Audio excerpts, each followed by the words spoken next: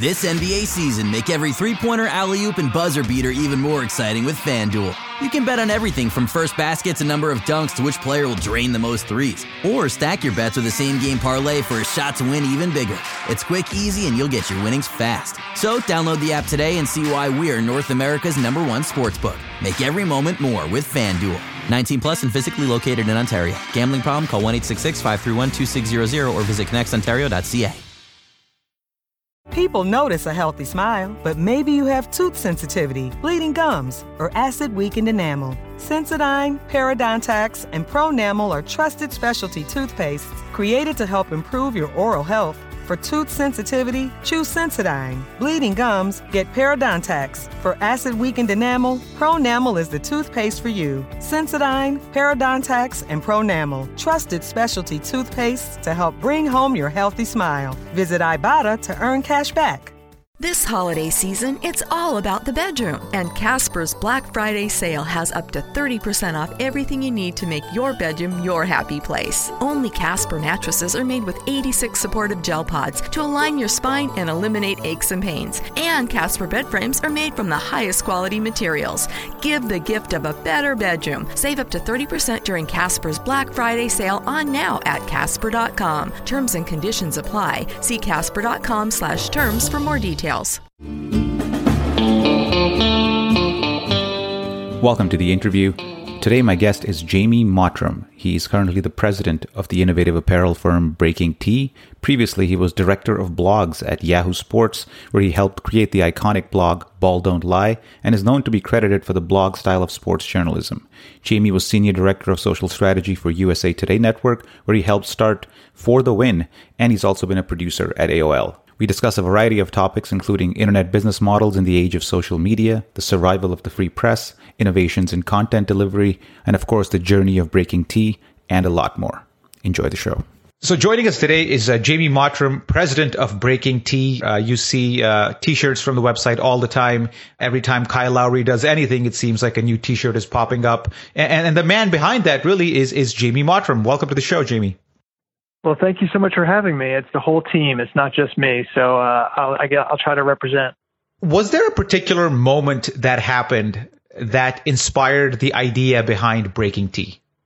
I think the initial hit shirt that made it so that Breaking T was becoming a real thing, and it kind of showed the promise of the Breaking T apparel model. It was when Jose Bautista hit the home run for the Blue Jays in the wild card game 5 years ago, and he threw his bat high into the air.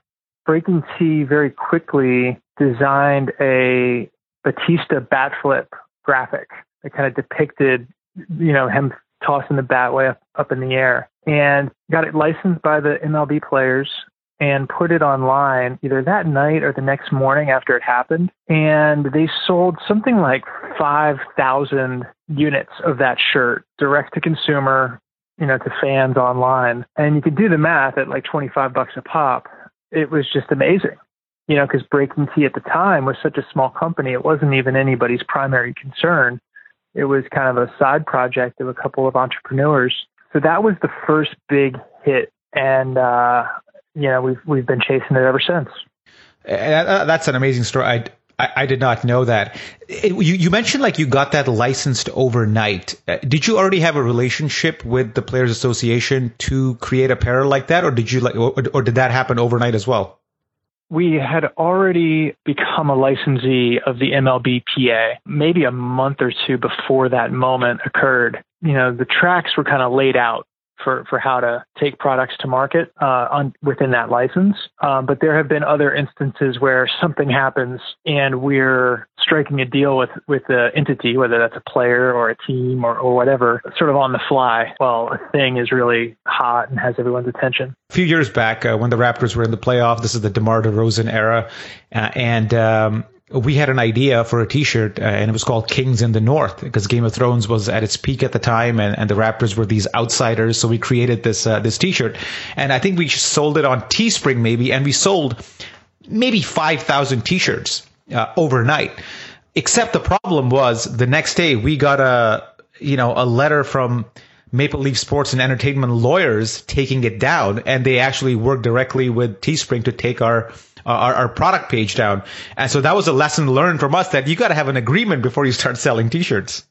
That's wild. I'm curious, were you able to fulfill, or was Teespring willing to fulfill those orders, or did customers all get their refunds? Everybody got their refund. Man. Yeah. Hey, work with us next time. Will do. For sure. The playoffs are going on, so you never know what can happen here. And this was, a few years back, and since then, have you seen the company grow to different markets? And what has your growth been like over the last little bit? I joined the company 3 years ago, almost exactly 3 years ago, and I was the first full-time employee. We've steadily grown over these 3 years. I mean, I think we had and still have a good idea, and we're differentiated. It's real-time sports apparel, focusing on kind of the hot moments that fans are so excited about. Like when Kawhi hit that shot that bounced on the rim 4 times last year. I mean, we had 2 or 3 different graphics, different pieces of art to depict that moment, licensed and out to market the next day. So that's just that's good product, and it doesn't always exist, at least in licensed or in quality or in timely fashion. So, we've just been working to apply that and growing in all sorts of ways to fulfill the promise of it. So, we have 10 full-time employees now, several more people than that are involved in some way. Just for example, we have a dozen freelance artists in addition to our staff artists. We've added additional licenses. So it used to be just MLBPA. Now it's several different players associations, several different colleges and teams, different direct-to-player deals. We have tons of media partnerships. With SB Nation, has a site for every team, including the Raps, of course. Fan-sided, same thing. We've worked with Bleacher Report and The Ringer, NBC Sports, Yahoo Sports, really expanded into working with retail partners. So a retail partner could be the team. We've worked with the Raptors. Our products are sold in the arena stores. And we do that with about half of the NBA teams, most of the Major League Baseball teams, and probably 75 teams or so across the different sports, plus different retailers like Dick's Sporting Goods is the biggest sporting goods chain in the U.S. So those are kind of all the different ways that the company's grown the past several years. And it's super fun. I have a media background. I've never done anything like this before. I've learned a ton. I've never worked this hard in my life. And I also haven't had this much fun working in my life. We talked a little offline about a Twitter conversation that happened, which mentioned the Mottram sports model. And I think it was Ben Koo who referenced that on Twitter. Could you explain what that model is and how you sort of came up with it? Because I don't think I've ever said that in my life. I don't think I've ever called anything the Mottram model. And I don't know if anybody other than Ben has ever used that. I know what he's referring to. And there's a handful of people on the planet that would probably know or understand or care about this. But it's I think what he's referring to is probably 10 years ago, a little bit more than that even. I went to Yahoo Sports from AOL. I was working on AOL Sports and kind of AOL digital sports content. And I went to Yahoo, and at the time they had some great reporters, columnists, editors, hybrids of those things. Like in the NBA, they had Adrian Wojnarowski. So he was already breaking news and dropping Woj bombs, even though that term didn't exist. He was doing that at Yahoo. And they had, a Woj for every sport, basically. Jeff Passan is kind of the Woj of baseball. He was the baseball guy there. He's on ESPN every day now. But they didn't have any blogs, they didn't have any social media. There was no Twitter at the time, just kind of emerging. And Facebook wasn't really a place where media brands had a presence, and Instagram didn't exist. So they hired me there to kind of get into blogging. And the approach that we took was to create a blog and hire a blogger or a small team of bloggers for each sport. And we did that in 2008, 9, 10, and kind of stood up and developed blogs by sport. So for NBA, that was Ball Don't Lie.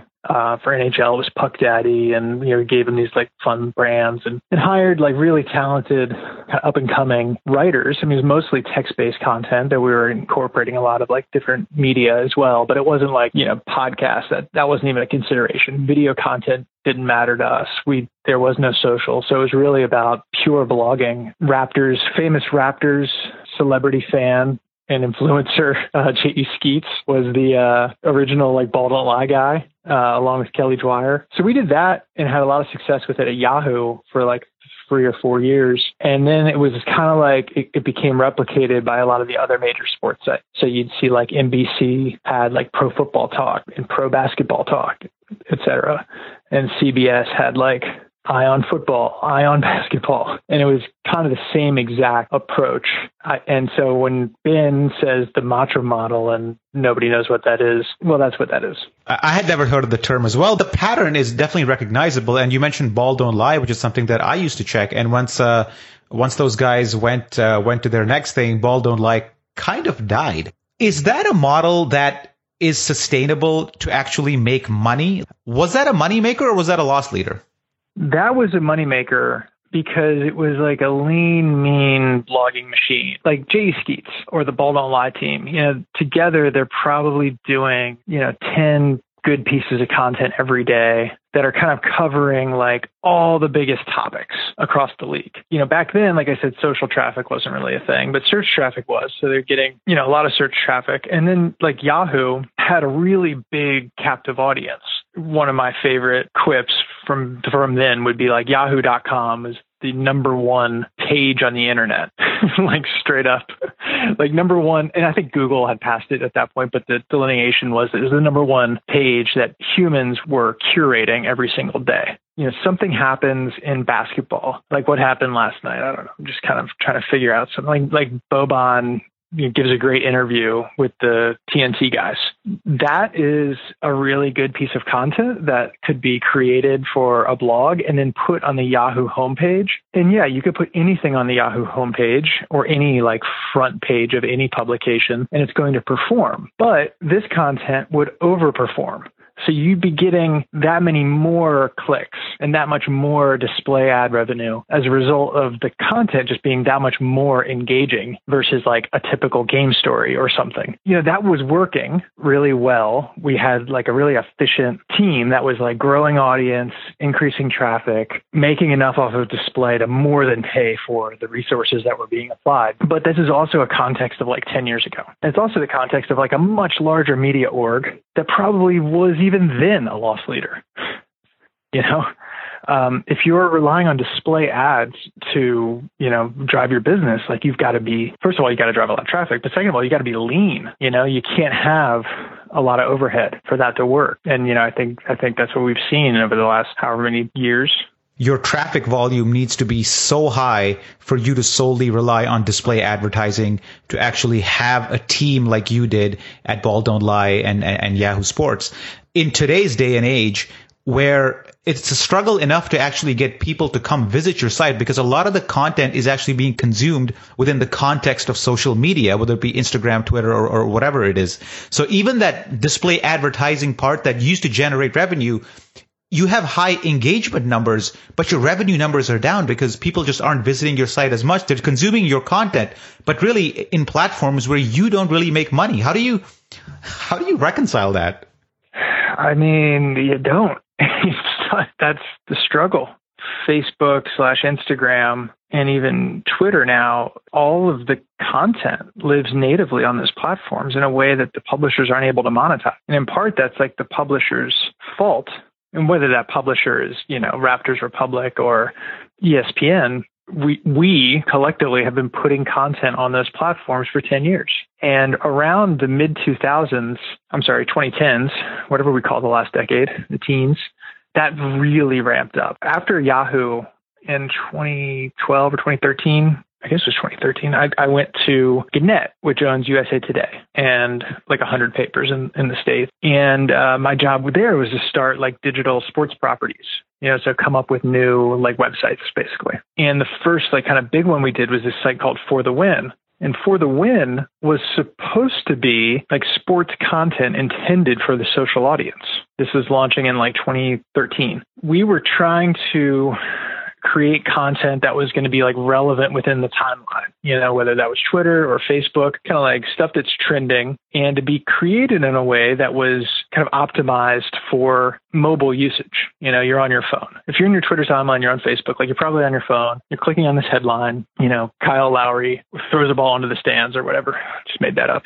You click the link and you go to the site and you get like a really nice, like pithy, well laid out, easily digestible story that you can dip into and then go back to your timeline. Well, that's the behavior that we were optimizing for and that we had tons of success with for like the first 2 or 3 years before the win. And then a few years in, that same content, like Kyle Lowry throwing the ball into the stands, 2 or 3 years in, if you saw that in your timeline, you wouldn't have to click a link.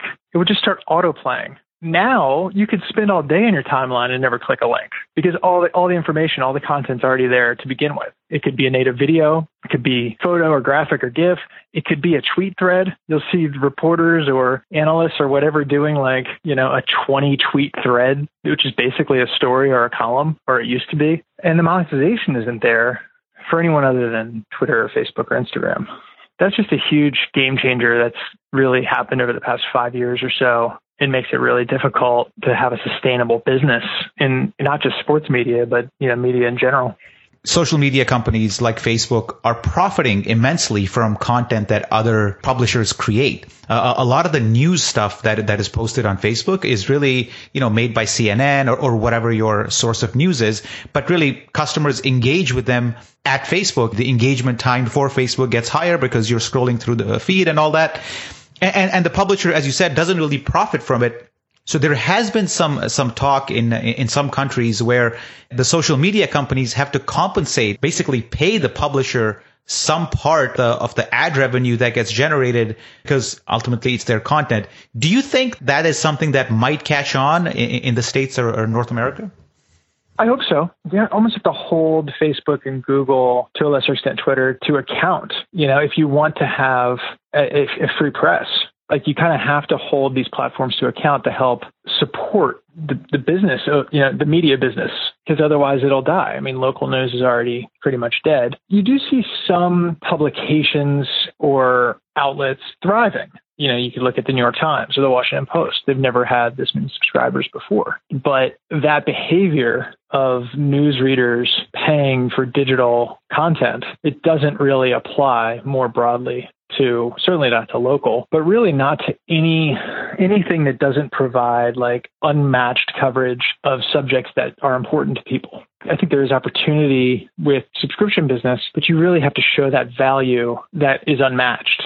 You know, I think broadly in sports, The Athletic is attempting to do that. At the same time, I actually am an Athletic subscriber, but I don't know that I would be if not for my business interests. There's enough good sports content out there that I don't need to subscribe to The Athletic.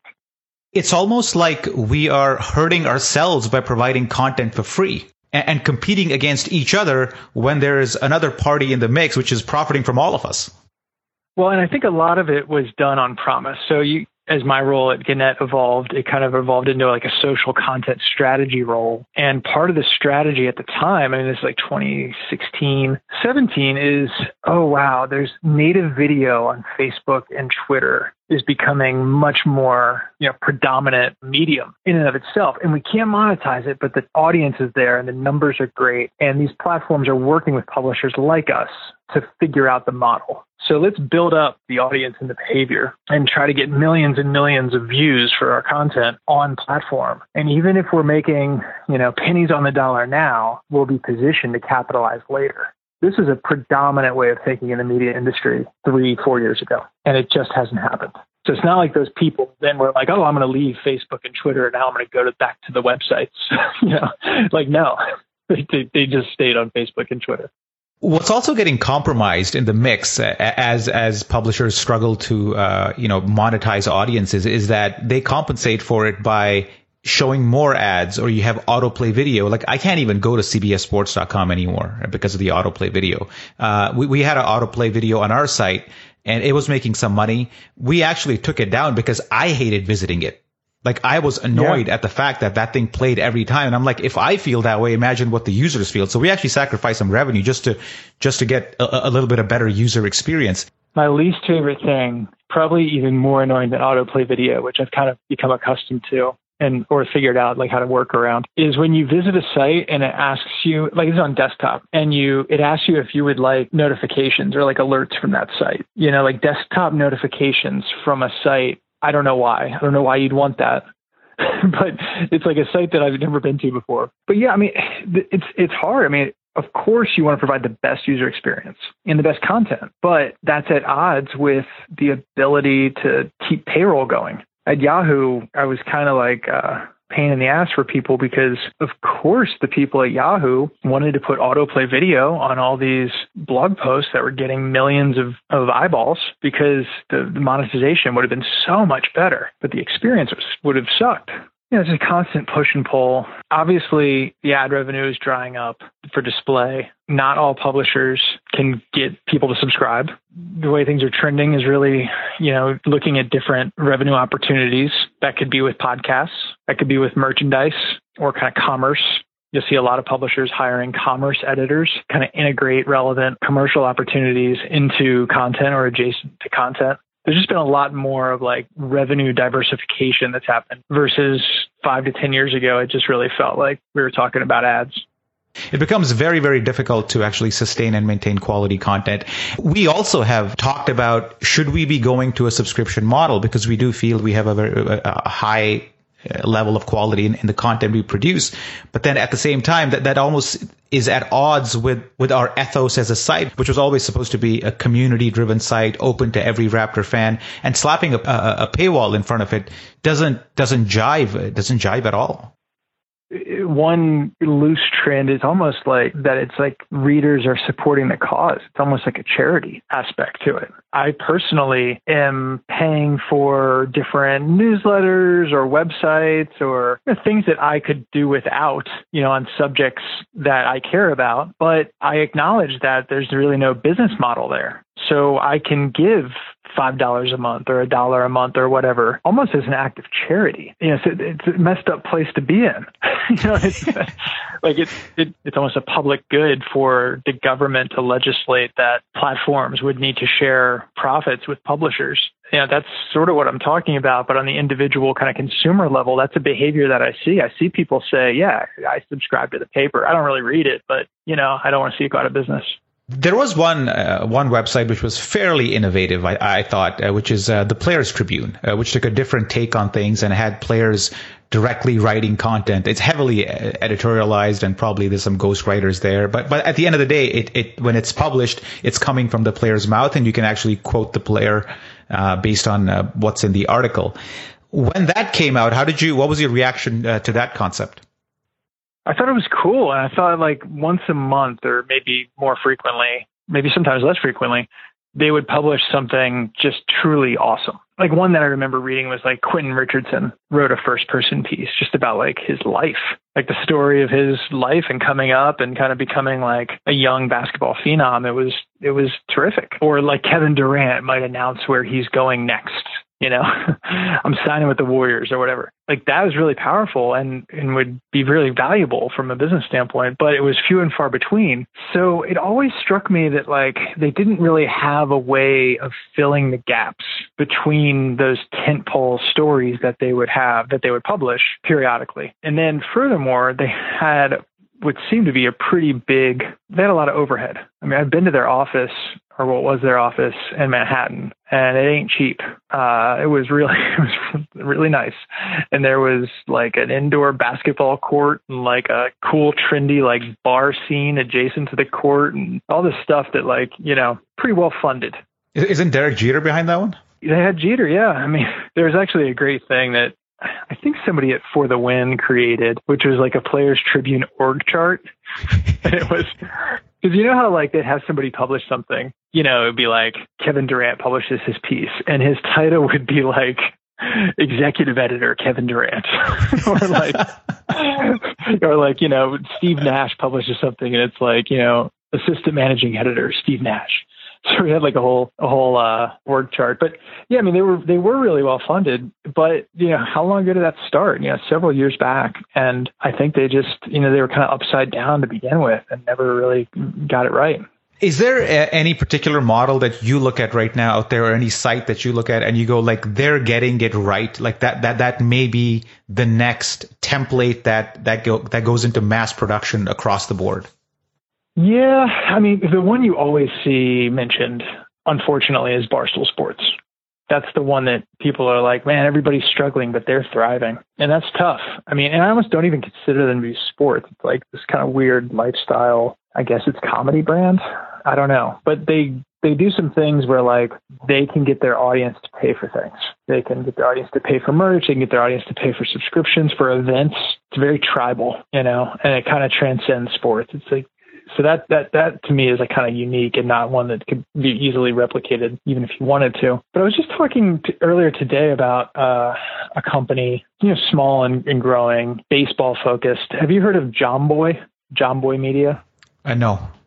So John Boy, I might be misspeaking, but I mean, in broad strokes, like basically, I think it was this guy who's a Yankees fan, and he would like kind of take videos of things that occur, like notable things that occur on the baseball field. Like say there's a manager gets ejected, or there's a fight, or there's just like a crazy play or sequence in a game. He does like a voiceover video analysis of those things, and he's really funny, but also really insightful. I started doing that on social and just gained so much popularity. I think like he started a podcast out of that, and now like he's gotten a little bit of traction, and now he was entirely Yankees focused, but now he's kind of broadened the reach to be all baseball and has several different people on staff in like a small office in New York, and they're doing podcasts and YouTube and merch, and still very active on social. And it's just like good content. And they seem to have struck a chord and found an audience. To me, it's like, that's very, very modern. It's very diversified. It's very distributed. So it's not just diversified in terms of revenue streams, but it's distributed in terms of like platforms and ways that people are finding the content. And I don't know. I just like it. John Boy Media. I could see it happening, or something like that happening in basketball, football, hockey, etc. Yeah, I'm just checking out right now, and it looks definitely something unique, something new. I mean, whenever there's saturation in any market, there's always opportunity for innovation, and sounds like this is certainly something different. Let's go back to The Athletic a little bit. For long form journalism, like if you are writing, in-depth basketball analysis, it takes a lot of time to create that content, as you know. Is it even possible to spend that much money without having a massive audience, and I'm talking millions? Are we almost like forced to try the subscription model because that's the only thing that economically makes sense anymore? I mean, I'm not a huge NBA guy, but I'm into the NBA. Like I read Zach Lowe. How about we'll use Zach Lowe as like a barometer? He's writing pretty in-depth and or wonky pieces, a couple a week or a few a week, whatever it is. And generally on the NBA overall, I don't need too much more than that. And I think that's kind of a question, is like, how much do people need? Even though, the industry seems to be struggling, workforces are diminishing, revenues are going down, there's still like way more content available now than ever before. And it doesn't matter like what you care about. Unless maybe you're talking about local news, there's more available than ever before. So what is the market demand as well? It's not just like the business model. It's also, what is the demand for these really meaty pieces on the same subject? I think in some cases, like it's never ending. Like there's a never ending desire to learn more about the Raptors for certain people. There's a never ending desire to learn more about the NFL for certain people. And those people will pay, but that's a niche audience. And if you can get, 100 people to pay $10 a month, well, then you've got, $1,000 in revenue. That's not going to pay anybody's full-time. It's not a full-time wage really for anyone. If you can get 1,000, okay. If you can get 1,000 people to pay $10 a month, well, that's interesting. Then you're starting to talk about six figures, and at least you're talking about like one or two people that could kind of be supported by that. The deeper you're talking about going into any given subject, it's almost like the fewer people there are out there that would pay for it. And it is achievable and sustainable, but the number of producers, that are behind it has got to be limited. So, I mean, that's an interesting thing with like newsletters. You've got to be awesome at covering the subject, and it's got to pretty much just be like you or a couple other people. and it's got to be a subject that enough people will care about. Charity it is. Charity it is. Well, sometimes a lot of this also feels like audition for like The Athletic or some other publisher to say, oh, yeah, well, this person has some traction on their own. We're going to gobble them up. Yeah, and that's happened to us. I mean, a lot of our writers have been poached by companies with deep pockets, and from their perspective, it's easy pickings, right? Because they're offering a salary, probably, whatever the salary is, it's more than what we're offering, and at this point, they can kind of like, it's almost like we're parading our talent in front of the big fish and saying, pick whatever you want, and guess what? You don't have to pay us anything when you poach them. That's right. Mark Cuban, a while ago, and I'm talking like 5-6 years ago, I think, had written a blog, and he described the situation really well. And he was talking about the daily newspaper, which, like your Toronto Star or your whatever your local newspaper is in Wilmington. And he goes, that will never die. And he made the same point that you just made a couple of minutes ago, is that it's what you need for the vast majority of sports fans. They just want a high-level recap of the game, the score, who played well, who didn't. And that satisfies them more than enough. And sometimes I think we're in the business of making the mistake that people care more than they actually do.